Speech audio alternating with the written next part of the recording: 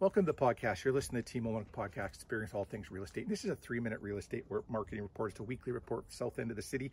We're going to do the areas of River Park, South Island Lakes, Royalwood, Windsor Park, Sage Creek, and Southdale, and the neighborhoods all around those.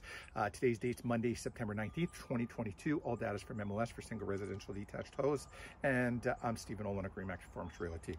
So, as we take a look at last week's numbers versus this week's numbers on MLS, last week, River Park South, Dakota Crossing, South Glen, you were showing 37 homes on the market. This week, you got 34 on the market. 9 came to market in the last 7 days.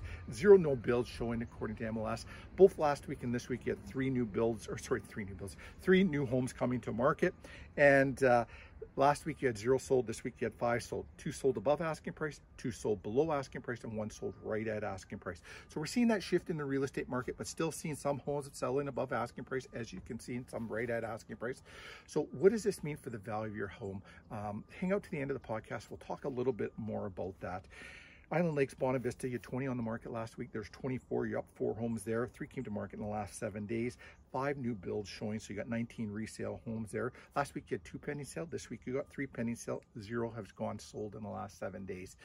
So with no sold data, reach out to us. We can do a customized report for your house, your neighborhood, and let you know exactly what's going on as far as sold homes in the area. Royalwood, you had 8 on the market last week. This week you got 7 on the market. In the last 7 days, 2 came to market. 0 new builds showing on MLS. Last week, 3 pending sale. This week, 0 pending sale and 0 sold for last week and this week. And the same for this neighborhood as well as any others. If you're looking for some sold data, we can either do a customized report, your house, your neighborhood, or we can look at a previous month's report or even a quarter report.